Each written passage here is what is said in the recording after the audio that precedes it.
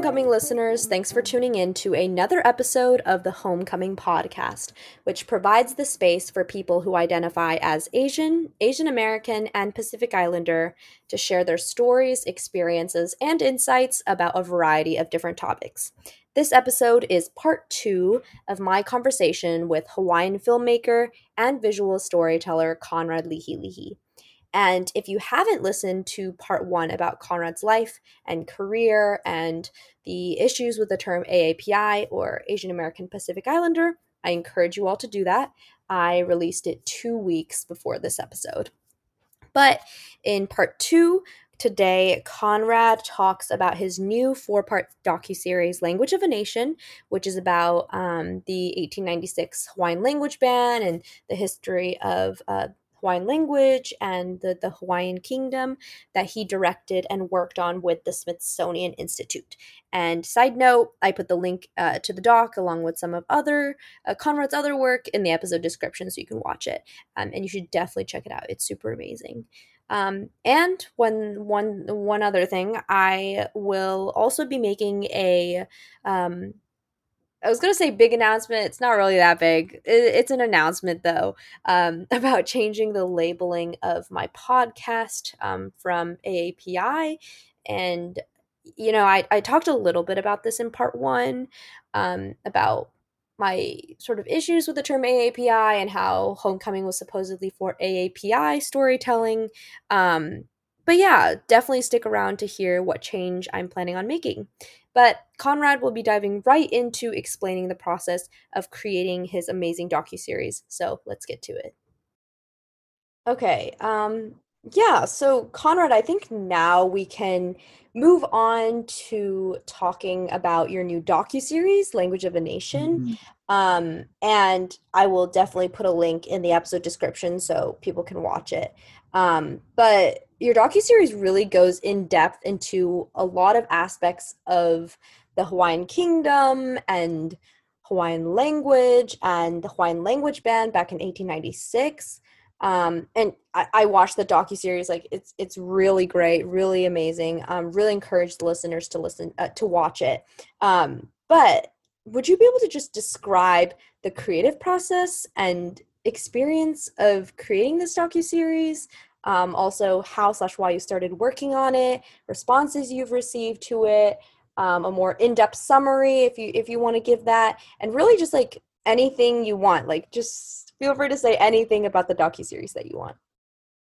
Yeah, and so with all of those other projects, trying to just build my name as a filmmaker and a Pacific Islander filmmaker, and even going back, tying this back to the article that I wrote. So when the article came out, a couple months after that, Pacific Islander curator for the Smithsonian, Kaleva Correa, he reached out to me. He found the article, and he reached out to me, and he saw that Native Hawaiian filmmaker in LA making films, teaching filmmaking at Occidental College during the summer, and I just wrote that article, and he was trying to connect with other Native Hawaiian filmmakers, and he found that I was pretty much one of the only ones up in LA working, and not only working but in the education space.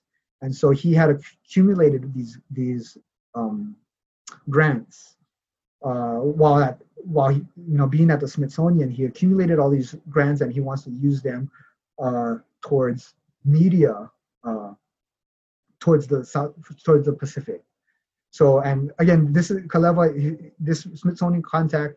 He's the one doing all the research. He's the one I get all the numbers from in terms of the representation in the Pacific Islanders in the organizations. Like that's all his space. He's that numbers guy. He loves to find all that and dig and collect all of that information. And so in that, and he's been outwardly expressive on how difficult it is to get even organizations like APAC and the Smithsonian to care about Pacific Islander stories, because there's no Pacific Islander Pacific Islanders on the board of APAC, and he's the only Pacific Islander Connect for Smithsonian. So he's found roadblocks going through those organizations. So he's specifically wanting to utilize the grants that he's accumulated to help programs in the South Pacific in terms of media and storytelling and education within the creative space. And so when he found me, we just started to, talk story, and we found that a lot of our goals kind of align. Like me, after doing the program at Occidental College, I found it's a great program. Like I wish I had a program like that when I was in high school. And just a brief breakdown of how the program works is like it's a worldwide program for high school kids. So our students are international, and they room and board at the Occidental College. We give them a food card, and for the 2 week program, they stay in the dorms, room and board. We take care of all the equipment. All they could pick whether they want to do filmmaking, acting, music, photography, and they stay with their discipline for the whole 2 weeks. And they just eat, breathe, and live that discipline from 9 a.m. to 5 p.m. And all of the teachers, all of us teachers, we work throughout the rest of the year, so they're all being taught by actual professionals. And so, but to see and be there for that support, knowing how little support I had growing up, and then being there because we push them hard. Like all the actors act in all of the films for the kids. So all the filmmaking kids get to write, direct, and edit a film of the 1 week, one film a week.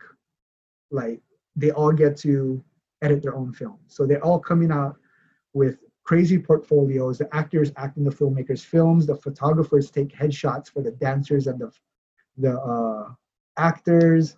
The musicians are going into professional recording studios, and they're writing a song every day and going into professional recording studios to get it maxed and mixed, mastered and mixed. So it's like a great program for these kids. And I'm like, oh man, if Hawaii had this, like it would be crazy. Like we had in my 5 years there, we had 3 Hawaii kids, and 2 filmmakers and an actor. And they were, all 3 of them were the top of their class. And so I was just like, oh my God, like Hawaii needs this. Like storytelling is in like the culture. I mean, there's no Hawaiian, there's no written language. Like we talk about it in the documentary in terms of literacy. There's no written language. Everything was passed down through song and dance, so everything was passed down through story. Like we have an expression when what we're doing right now, we're talking story. This is what we say in Hawaii. Oh, you want to talk story? Oh, we're just talking story. Like stories in our culture. So film was only, or if is only the natural next generation of that medium to me. And because growing up in Hawaii, because the industry, LA is so far removed.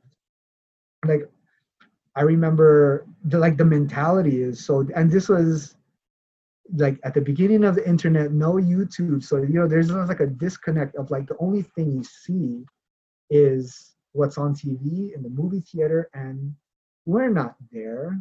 We don't do that. They do that. Whoever they is, they do that.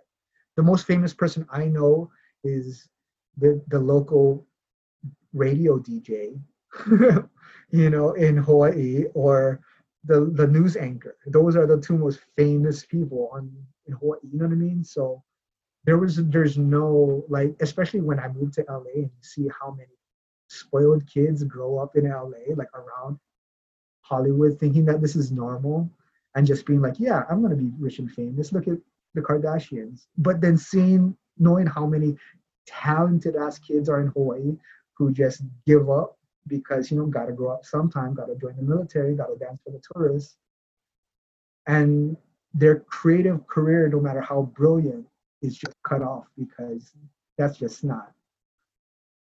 Nobody's ever done that.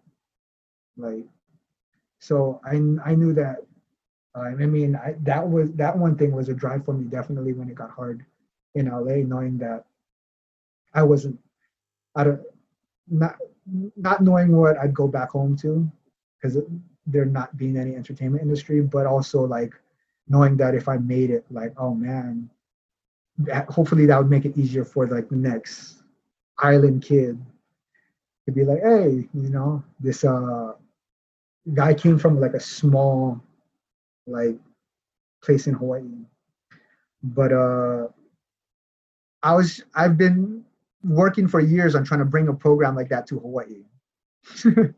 So when the Smithsonian guy hits me up and we start talking, and we kind of start talking about these programs, and he's got the money, and he's got these schools that are already looking for somebody to come and teach.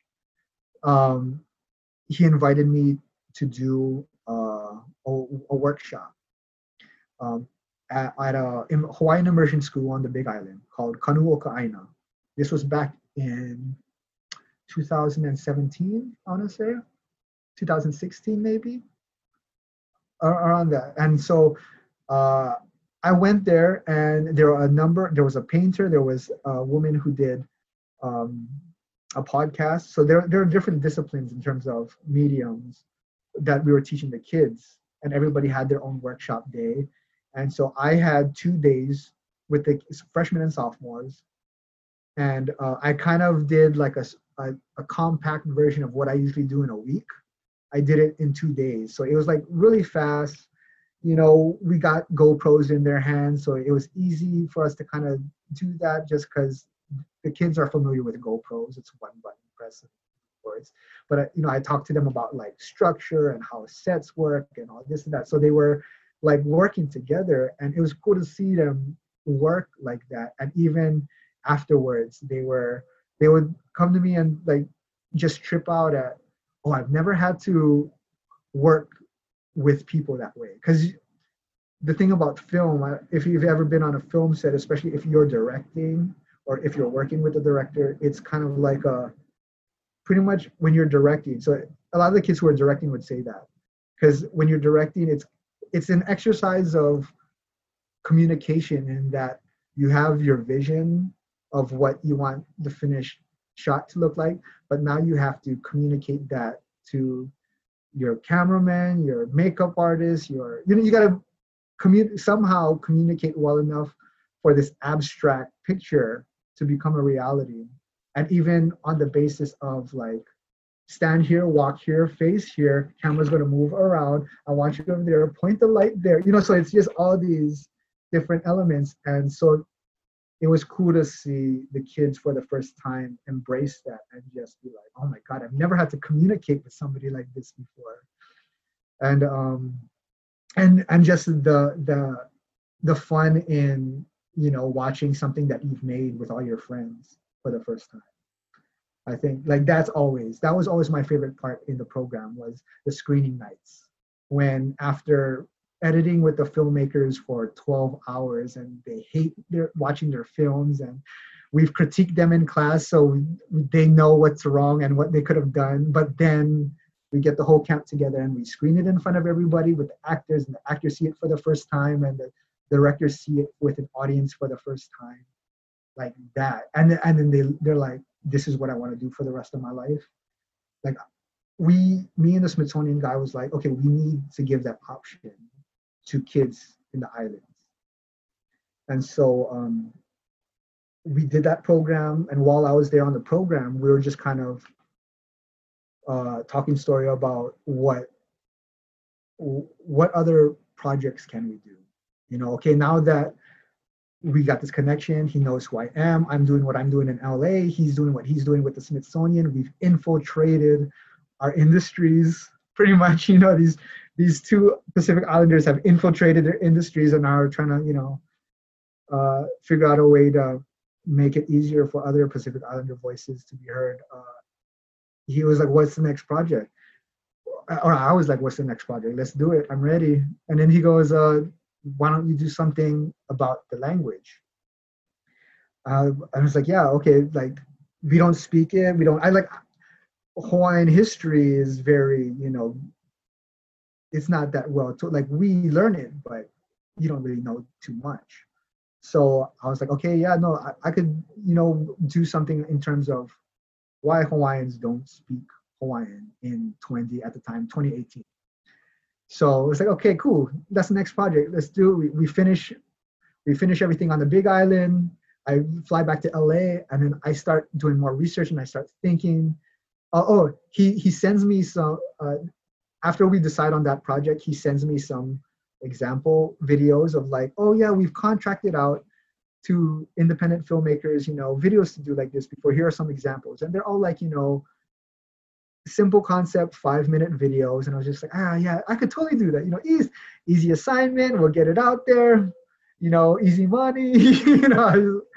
And then the more I thought of it, I was like, you want me to unpackage uh, why Hawaiians don't speak Hawaiian, like the history, the culture, the colonization. You want me to unpackage that in 5 minutes? Like I don't know how to, like, I don't know, And then so the only thing at the time I could think of, and I remember this was all going on during the camp. I was like having to teach the kids and run my classes, and then I'm like researching. I'm like trying to figure out how do I do this, and then so my initial ideal was I had reached out to a spoken word Hawaiian spoken word artist, and had she was big, and she had a name for herself and this and that, and so I reached out, and she was going to do it. We're going to do a good spoken word, and I was thinking like, okay, we'll get a good poem. We could get some emotion and some historical context through a poem, and I'll make it look good. I'll shoot some nice Hawaiian stuff, and I'll make it look good. Like easy money, easy money. I was like, yeah. And then so we start coordinating, and like the week before I flew down to Hawaii, I was getting everything ready, and I stopped hearing from her. And so I'm like, we're going back. I'm reaching out, and I'm not hearing anything back. And then so I reach out to Kaleva, the Smithsonian guy. I'm like, yo, like I'm not hearing back from this artist, but I'm already flying back. Like, what do we do? And so he said, don't worry about it. If you hear back, you hear back. But let me reach out to some people and let me get you some interviews, and we'll just record the interviews and see what we get. And so I get a follow-up email like days later, and with a list. He was like, oh, these people have said yes. And I'm looking at the list, and I'm like, oh my God, this is like primary source for every angle you could take this. The political science, like the political science of the occupation, primary source. The history of the newspapers and the team that's translating the newspapers, the head guy, the main activist who, like was arrested for speaking Hawaiian in court. It was like a beefed up, and I'm like looking at this list like, this is not gonna be some 5-minute thing. Like, I'm gonna take the interviews, like this is an amazing experience. I'm gonna take the interviews and just get as much information as possible. But I don't know how we're gonna do this in 5 minutes. But so I take the interviews, I fly back to Hawaii, and then I go to Hawaii Island, the Big Island. I do some interviews there. I fly through to Maui, do interviews there, and then I end up again in Oahu. I do some interviews there. And all of them, yeah, like I said, source material, the professors at their colleges to, in their field, in terms of like, the professor who his research specifically covers land title and the transition of the kingdom over to the US in terms of land title, where, I'm talking to the number one people. And it was like, I was getting all of their information all at once, and having to kind of process that, because I chose not to do much research outside of what I already knew. I kind of know more than I feel like the average person, but that's not saying much because I feel like most of the Hawaiian history that we learn in Hawaii, even though we have 1 quarter requirement in high school, that 1 quarter is during our sophomore year, which I don't remember my sophomore year. I don't know who remembers their sophomore year in high school, and it's like it's really more. It's like pre Hawaiian Kingdom era, and it's during the Dole Pineapple days. Those are like the two, and we skip early 1800s all the way to when Hawaii was overthrown in 1893. Like we almost go 100 years of not learning of what the Hawaiian Kingdom was, but we're specifically pointed to pre pre kingdom and post kingdom. And some of us question that, some of us don't, but we're just never taught that.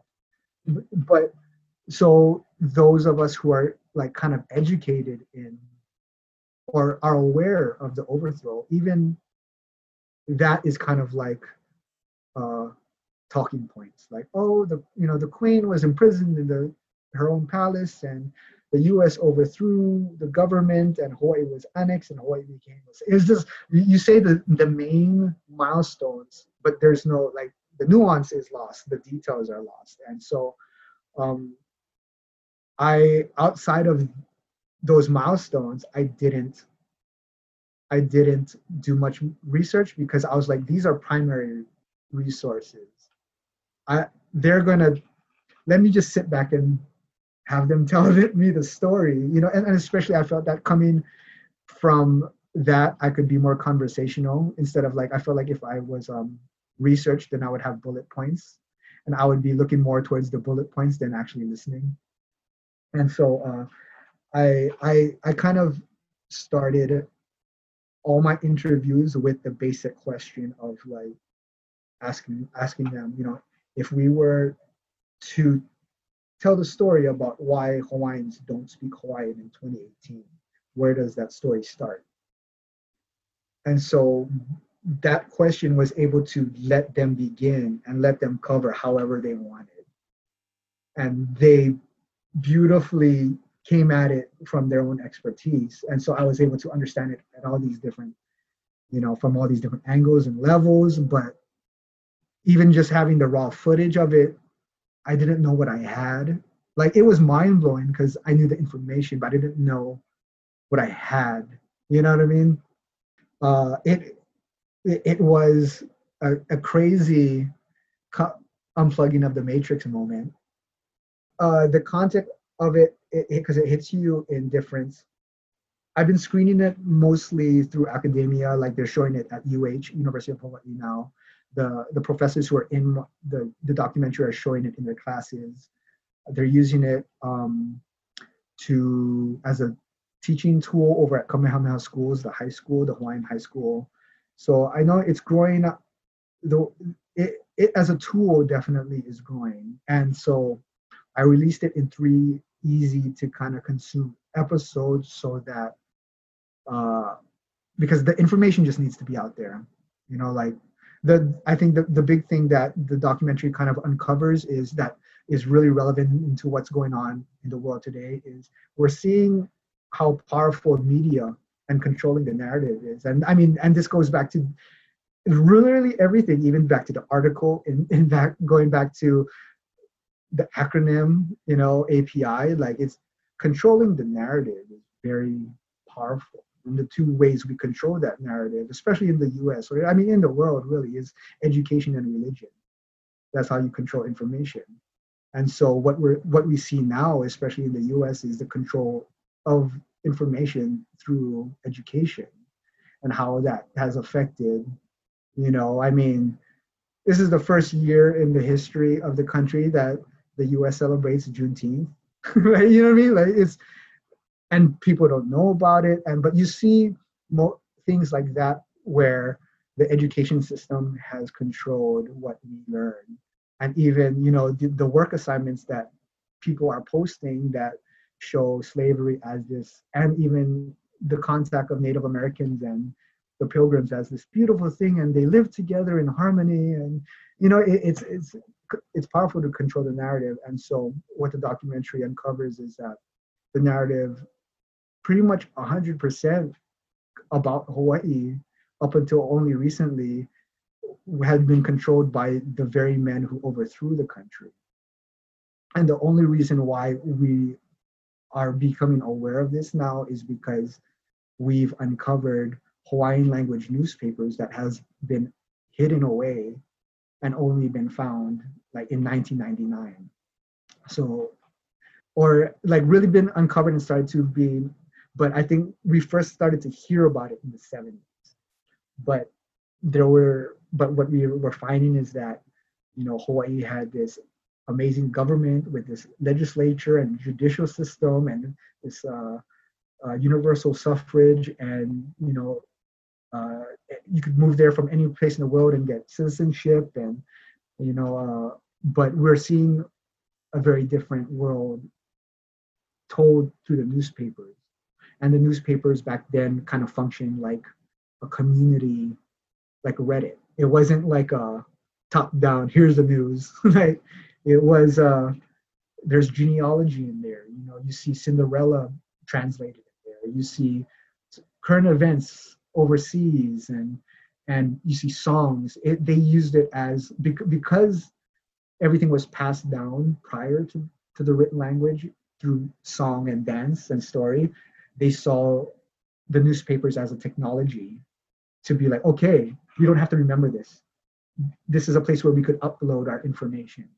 And all of that information hasn't been accessed because, one, after the overthrow, the language is banned in schools. So everybody stops speaking Hawaiian. You're beaten if you speak the language. So, not only do you hide the newspapers, but if your population finds the newspapers, they can't read it. You know what I mean? And so within only the last 10 to 15 years, do we have scholars who speak the language, enough scholars who speak the language, who could translate, they're combing through the newspapers, translating them.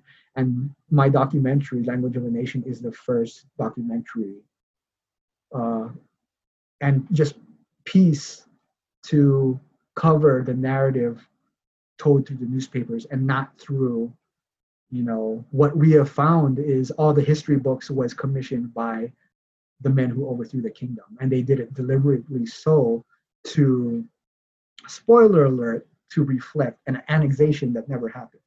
And they used that education process to kind of tell the population that you didn't build the government, the judicial system, the legislature, you didn't build this, we brought this to you. And so you see, that's why in the history books, they only pointed to, oh, see when you were living in huts, and then, oh, now Dole plantations, this is all you guys are, so lucky. So we're only having that 100-year span of the kingdom era told to us through the, uncovered through the newspapers only now. And so that's kind of, when you watch the documentary, it's kind of like an unplugging of the Matrix moment, because you kind of see just how deep it went.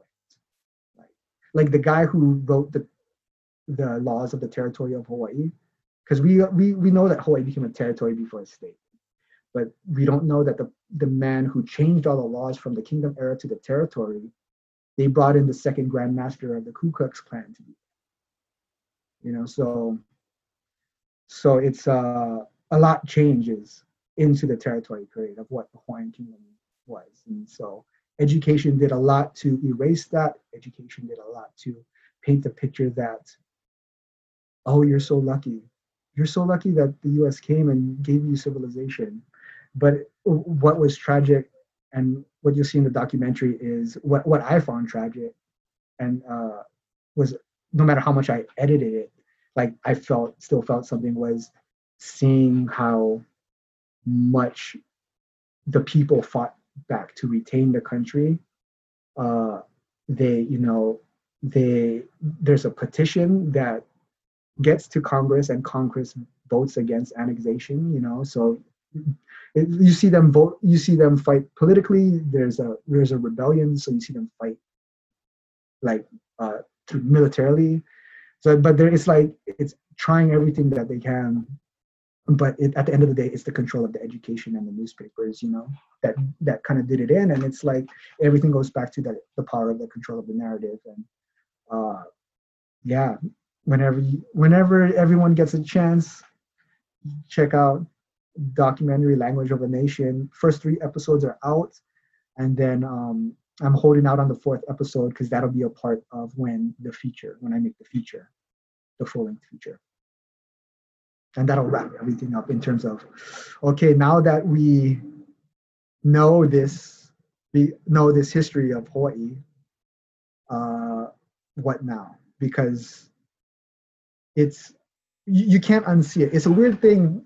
I've been having a hard time kind of like pumping up this documentary, but not pumping it up, but pumping it up because it's so unplugging of the matrix. Like when that moment happens, you'll see.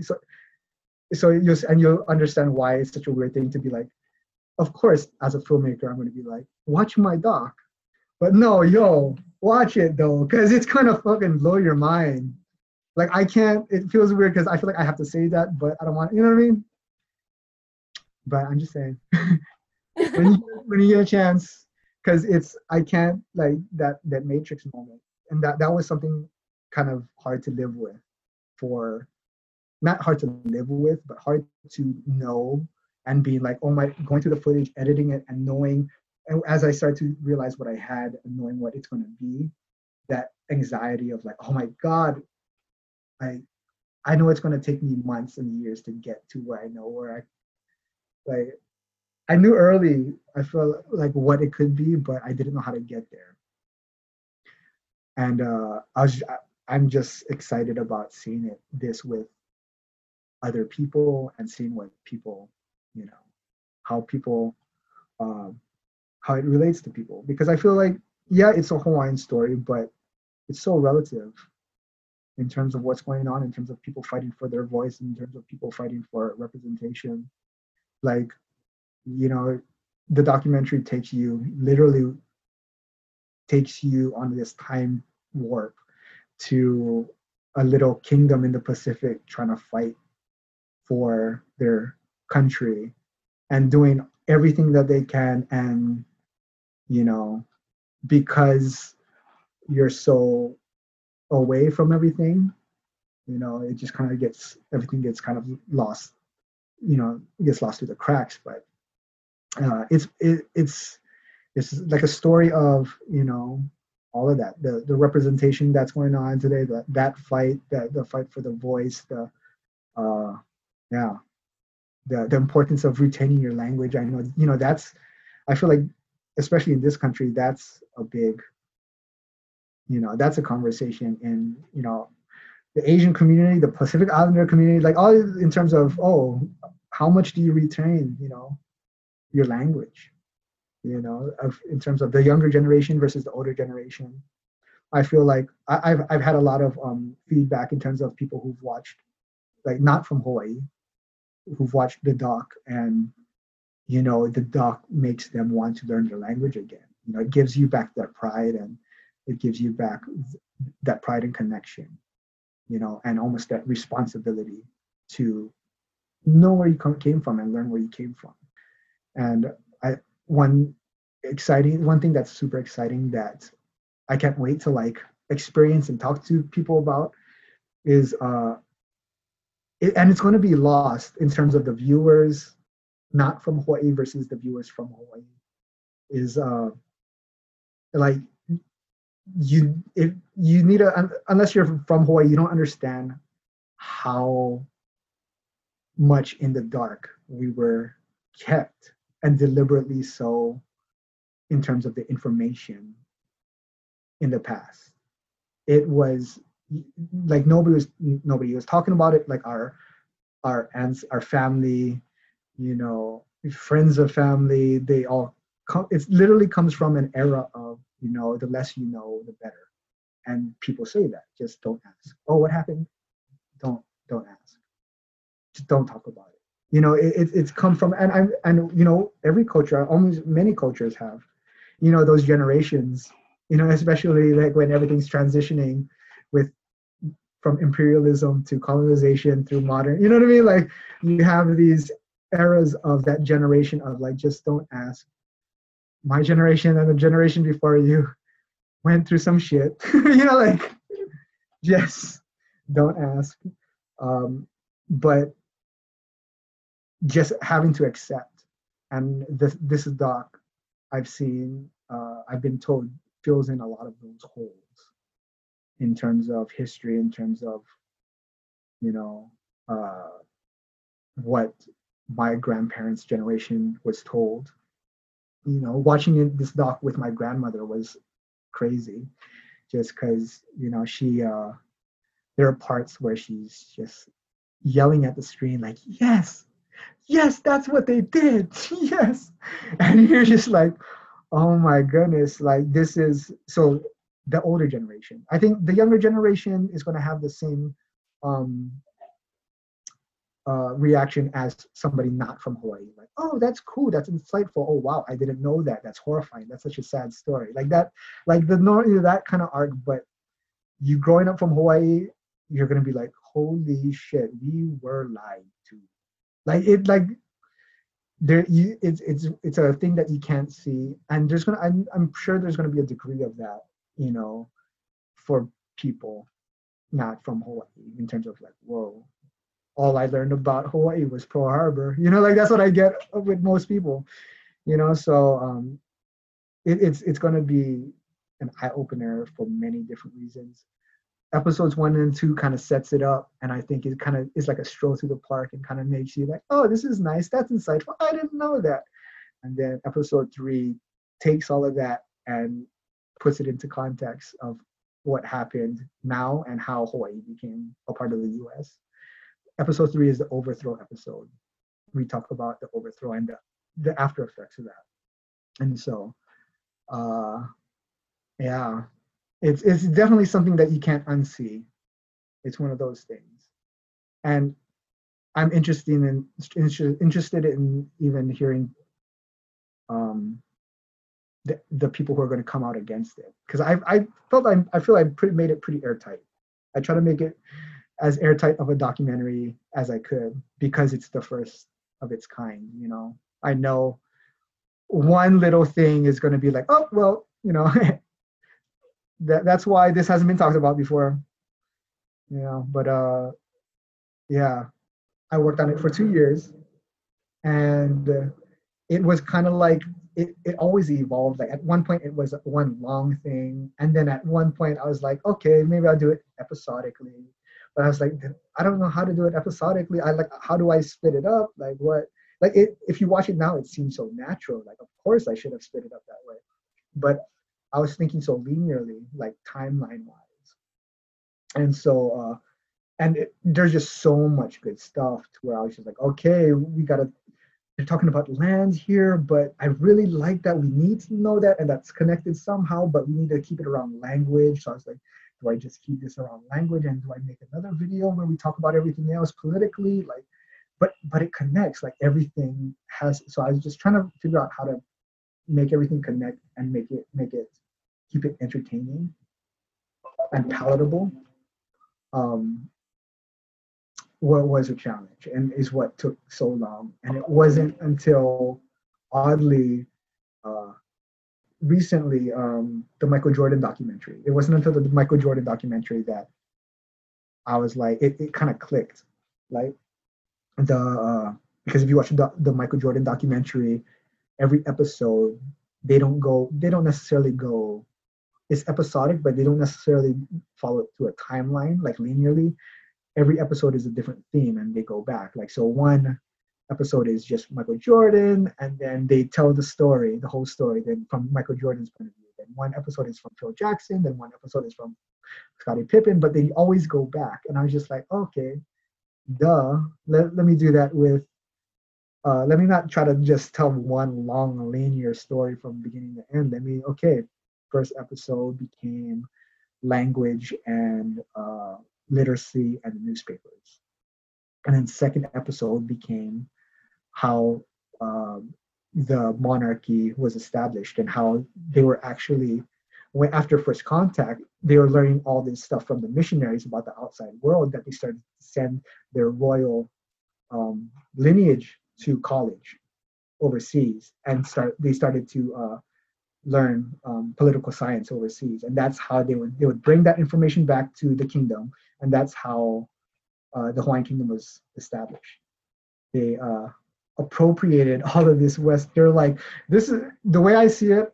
I'm like, they're like learning, oh shit, this is what they're doing to Native Americans up there.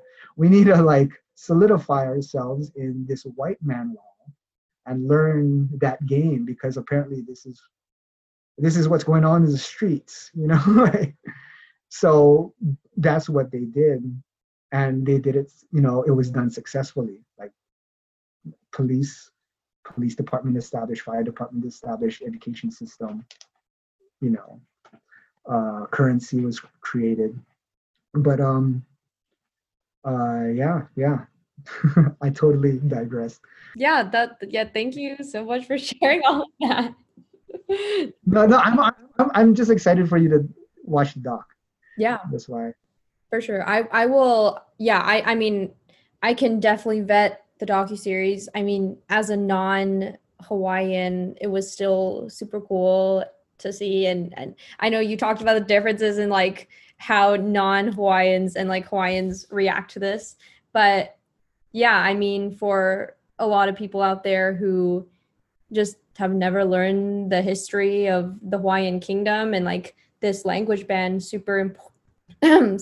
Super important to you know, put that out there and watch your documentary. And I'll also put the link in that to the episode description so people can watch that too. I think, you know, you have it on your YouTube and also on the Smithsonian website. So yeah, I'll attach one of those links so people can watch. Yeah. And I could resend you the link, because I have a playlist that I would just play through. I'll send that to you. It's the videos are private, but I'm keeping it out there just for these purposes, in terms of like, you know, for people to watch and for educational purposes. But we've just privated the videos so that people just can't search, just so that it's easier for me to like make the feature and then shop that after. But yeah, just so people aren't like, well, I tried to search it, you know. It's like, oh yeah, you can't search it, but through the link you could watch it. Awesome. One question that I have, it's kind of like something that I personally want to know, but I'm wondering, like, do you feel like we as in like American entertainment industry will ever get to a place where they're not whitewashing characters? No. But I think we'll get to a point where there are more representation behind doing, you know, telling stories correctly. And that's kind of just something that I mean, hopefully I'm wrong, but even with what I see, because I'm just going off of movies being made in, like, you know, about Hawaii, and just, yeah, like you said, the whitewashing of characters. What I see is, like, at the end of the day, these stories haven't been told, and they're untapped, and I feel like there's always going to be someone either tone deaf or they don't care, who sees the economic value in, let's tell this beautiful story in Hawaii about another tourist who falls in love with a local girl, you know, but it's Emma Stone. I don't know, but you know what I mean? It's there's always going to be that, you know. I don't think, and in every industry, there's every facet of, there's always going to be somebody with access who either is tone deaf or doesn't care and just sees the economics of it, you know.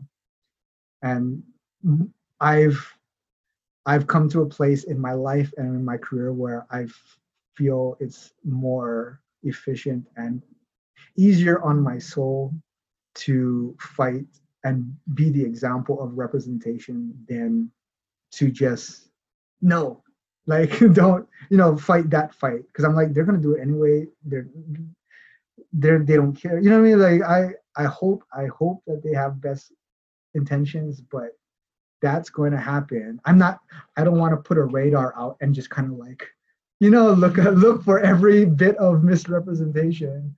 And now that's time away from me actually creating. That was my dissertation. That's the heart of my dissertation. I was like, I don't want to ramble for 70 pages on this movie got it wrong, that movie got it wrong, this movie got it wrong. Why don't I just show you how it's done right? And so I'm taking that approach to, that era in terms of, are we going to stop whitewashing? I feel like they're trying at least, because that what people don't realize outside of the industry, when that Oscars So White that year happened, the voters, the Academy voters now, who are the people who are voting the best the best film in the world, the breakdown with it was, the stats was over 90% of them were white men, and over 60% of those white men were over 60. So it's like, yeah, I wouldn't let that guy pick movie night Friday, like, and I didn't realize the impact of that until I got the opportunity to talk with one of the voters. One of the voters is my good friend's landlord, and so we were just talking about the voting. It was like that year, and uh, I remember it was specifically Beasts of No Nation. I don't know if you didn't see that. It's a great film. Idris Elba. It's on Netflix. Deals with child soldiers, but in Africa. But it was just an amazing film all around, and such an Oscar, like, if you see it, the content, some of the scenes, the performances, the topics, the themes, it's so like they're going for an Oscar, like, but it's deservingly so.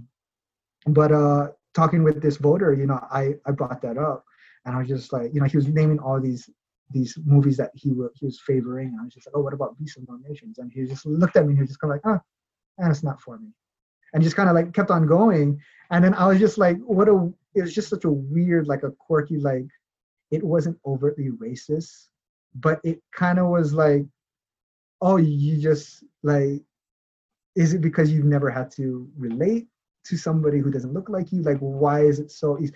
Because the films that he was naming was just so, not mediocre, but it was just like obvious. Like, yeah, okay, yeah. Okay, La La Land's gonna win. Like, like, it was like, what about Beast of No Nation? Like, they're doing some shit like, yeah. So, but just kind of like that conversation, and which kind of was like, oh, and that capped off with him saying, it's not for me, which in my mind, how I responded to that statement in my mind was like, oh, I guess the Oscars isn't for me then. So that kind of released me from the need to be a part even of that. People are like, I want to win an Oscar, or like, yeah, it'd be nice to, but that opens up the conversation of why does that validate our art? Why does that validate our work? Why does it hinge on a population of 90% white men, 60% of them over 60 years old, but that's what it was. That's what Oscars So White. At Oscars So White, that was the voters. They've since done better. There's like programs trying to get more voters in, but it's not as bad as 90, 60.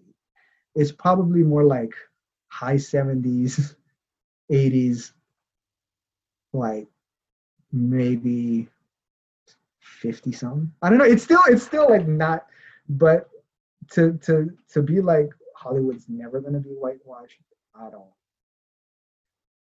know about that. Is the world not gonna have racism? I don't know, man. like we could make individual efforts, I think, and things that we could do, but as an industry, that's just a hard thing. They're gonna make the adjustments that they can, but at the end of the day, open market, people are gonna make what they want. So I was like, I'm just gonna make what I want, and hopefully that there's enough people one day to drown out the noise. But until then, that's why it's their perception of us.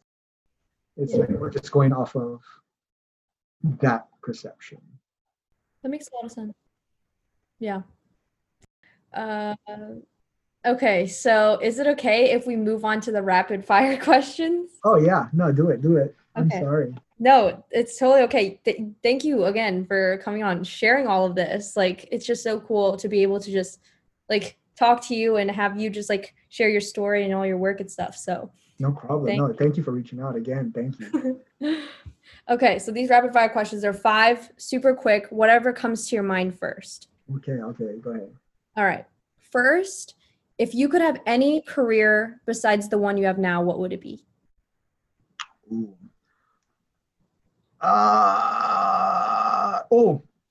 Adventure racer. What? I just started watching this show on Amazon Prime.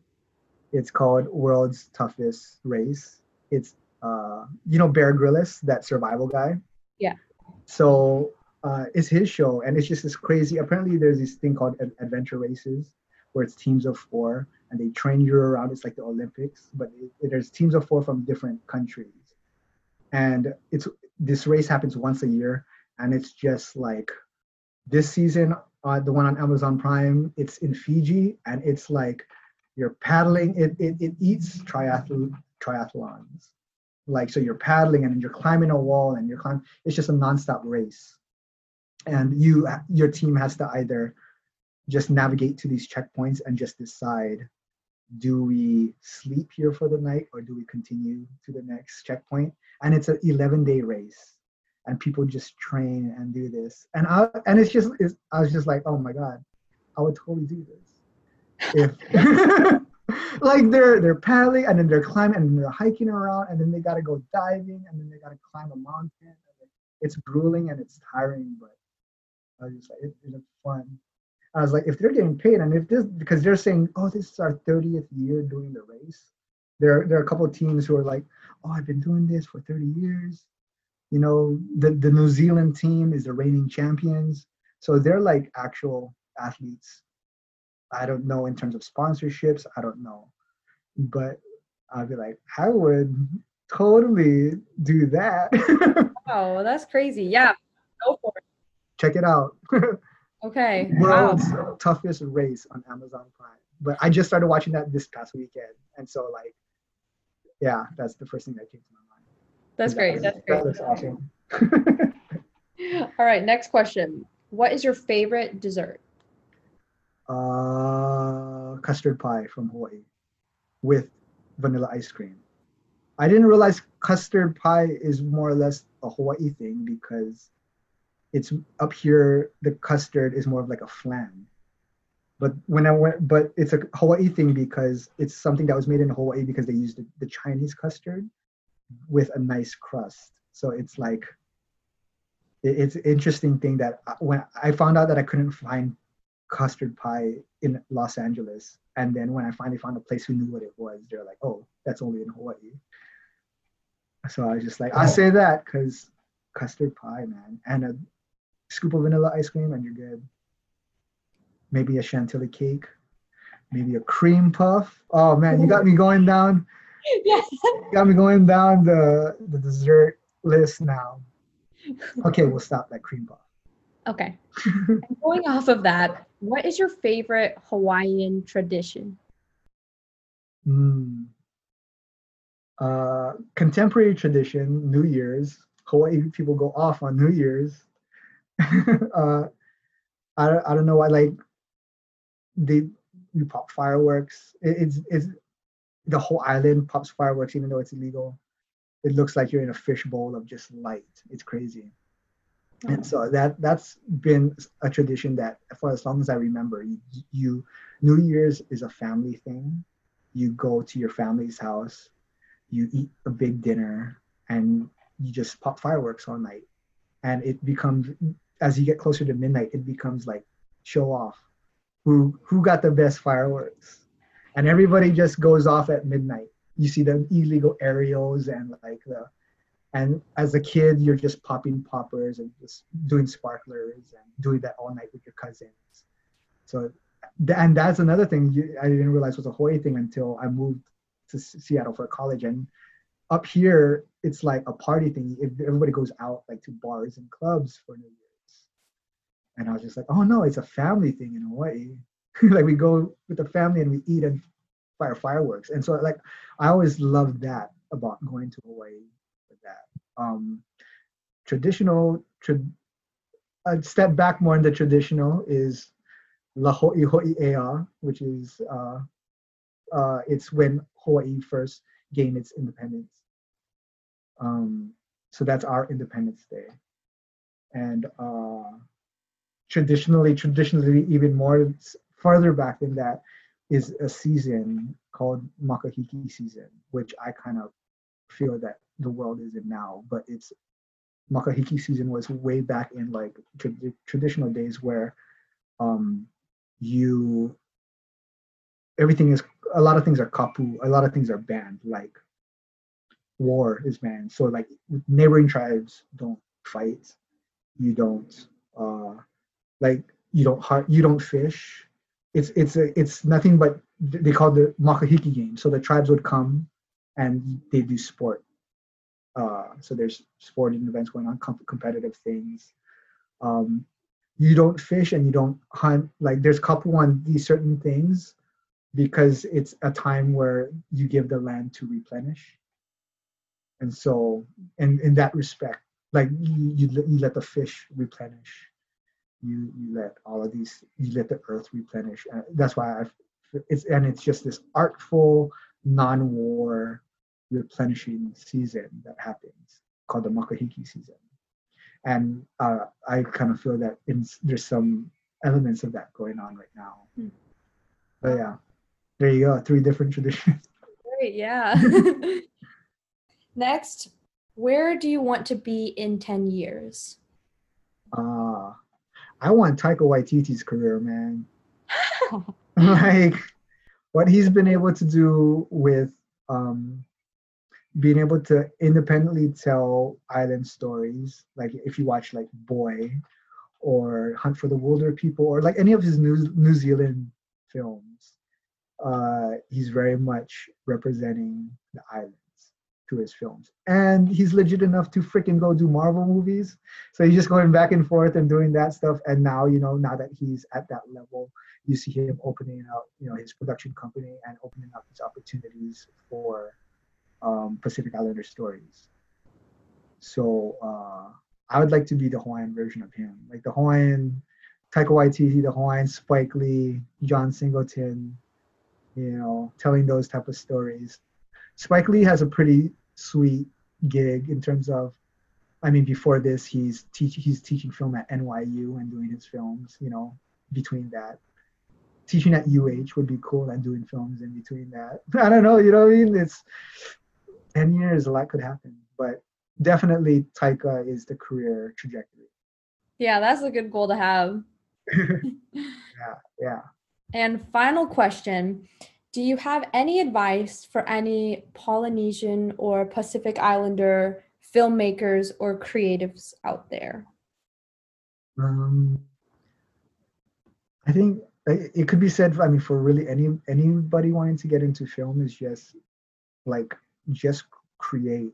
I think technology has democratized filmmaking. I feel like it has democratized so many things. I mean, you're doing this podcast with the technology that you have, 5-10 years ago, you couldn't do that, especially in the film industry when 5-10 years ago, or even traditionally, again, the narrative, the information, it's controlled through Hollywood. But, we have this, which is a camera. You could write, you could shoot, you could edit, you could post on YouTube.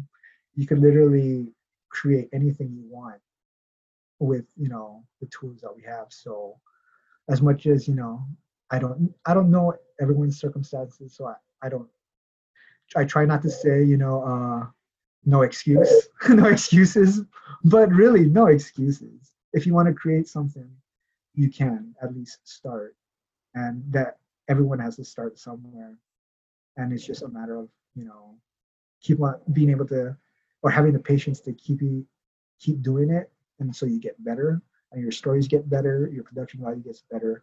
But it really just starts with, you know, making something. Like you'd be surprised at how hard that is. Like even when you have the equipment. So if you're a creative waiting, like, oh, if I had that camera, then I'd make something. If I had that lens, I'd make something. Like that game is never gonna end. So you need to get over that hump because that's gonna be there at every level. So if you really want to create something, create, you know, Great yeah, advice. do it. Awesome. Just do it, Nike. Thank you so much, Conrad. Last thing before you go, where can people reach out to you if they're interested in watching, seeing your work, or asking you any questions about things we've talked about in this episode? Also, I know you kind of plugged your new project, but any new projects that you want to share or plug again? Okay. So I'm pretty easy to find. Conrad Lihi, CONRAD squared, Lihi squared. And I'm the only Conrad Lihi. So you can just Google that and everything will pop up. My YouTube, my website uh, is conradlihilihi.com. My Instagram and Twitter are all at clihilihi. And I'm pretty easy to find and reach out to. Yeah, Instagram, Twitter, Facebook, LinkedIn, all the same. Yeah, say Thank what's up. you. No problem. No problem. Thank you. Thank you. Hey y'all, it's Angelina here. I hope you really enjoyed this second part of my conversation with Conrad. Please, please, please go and check out his new docuseries, Language of a Nation. Again, really hammering this home. The link is in the episode description wherever you're listening to this podcast. You can also search Language of a Nation, and you can find it on the Smithsonian Institute website. And also, if you search up Conrad Lihi on YouTube, click on his page, his YouTube page, you'll be able to find the playlist there as well. But I've also attached links to Conrad's article, Dear Asian Americans, Stop Erasing Pacific Islanders, his website, and his new film, The Mainland, which will be premiering later this year. But my announcement that I mentioned at the very beginning of this episode is that from now on, I think that Homecoming will be a platform dedicated to Asian plus, or in other words, Asian American and mixed heritage Asian storytelling, instead of just AAPI storytelling. And this is something that I've thought about a lot this past month, and honestly has been at the back of my mind ever since I started this podcast back in May. Um, but yeah, I mean, I talked briefly about this in part one of my conversation 2 episodes back, but I just don't feel like I'm doing enough justice for all of the amazing Pacific Islander people, stories, cultures, activists, etc., by not giving them my full attention and effort on this podcast. And I think by using the term AAPI and really just like lumping together Asian Americans and Pacific Islanders, I just don't feel like I'm able to fully capture the heart and the history and like the entirety of both groups. And like that's just impossible. I mean, like even just for Asian Americans, it's impossible. Um and I mean like to walk you guys through a bit of my thought process. I was thinking like, oh, I maybe like still want to feature various Pacific Islanders in the future on the podcast as well, you know, and like talk about various ways and issues in which the two large groups intersect, like I did with Conrad these last 2 episodes. But then I also like don't want Homecoming to seem like an exclusive space, you know, like oh, you can only come onto Homecoming if you're at least 1/16th Asian, or like you can only come onto the podcast if you're going to talk about issues that only apply to Asians or Asian Americans or something ridiculous like that. So what I'm trying to say is that it's complicated and there's a lot of issues to think about, but out of respect to all of the amazing Polynesian, Micronesian, and Melanesian people and stories out there, I am not going to force them to be fixed into this limited term. And also, it's not like there aren't any other Pacific Islander podcasts or amazing organizations out there who are doing great work. Like, there are plenty, and I will link some of them in the episode description, and I will continue to uplift and spotlight them on my social media and Homecoming social media as well. And like, I also want to give like a huge shout out to Conrad for writing that article of his and really bringing the issue of the term AAPI and like thinking about its potential problems like to my attention and to the attention of so many different people like across the country really. Yeah, so huge shout out and huge thanks to Conrad for doing that. But yeah, that's my announcement. And oh, another quick thing. Sorry, this is becoming really long, but I want to make sure you guys are updated on what's going on behind the scenes of Homecoming. But because of the chaos that is classes and school starting, I've decided that Homecoming will have seasons. So, season 1 will end at the end of this month tentatively, so we've got like 2 more episodes to go. And then I'm going to take a few months off to focus, on classes and also prepare for and record episodes for season 2, which I think will start back up in January. But yeah, that's still tentative, still working out the details. But your girl's a college student, so I hope you all will continue to support me and Homecoming as well. And I won't leave you all completely hanging, like with no content for 3 months. So don't worry about that. I'll still have something that I put out less frequently, of course, not every week. But don't worry, there will be content out there. Um, but yeah, I will explain all of this in more detail in my season finale episode, which will be quite short. But yeah, thank you guys so much for listening to this episode. And please follow Homecoming on all of our social media at Homecoming Pod. Please subscribe, rate us 5 stars, the whole shebang. So I will see you all next Saturday with an episode with the organization Yelis for Pakistan. But until then, I hope you all have a great week.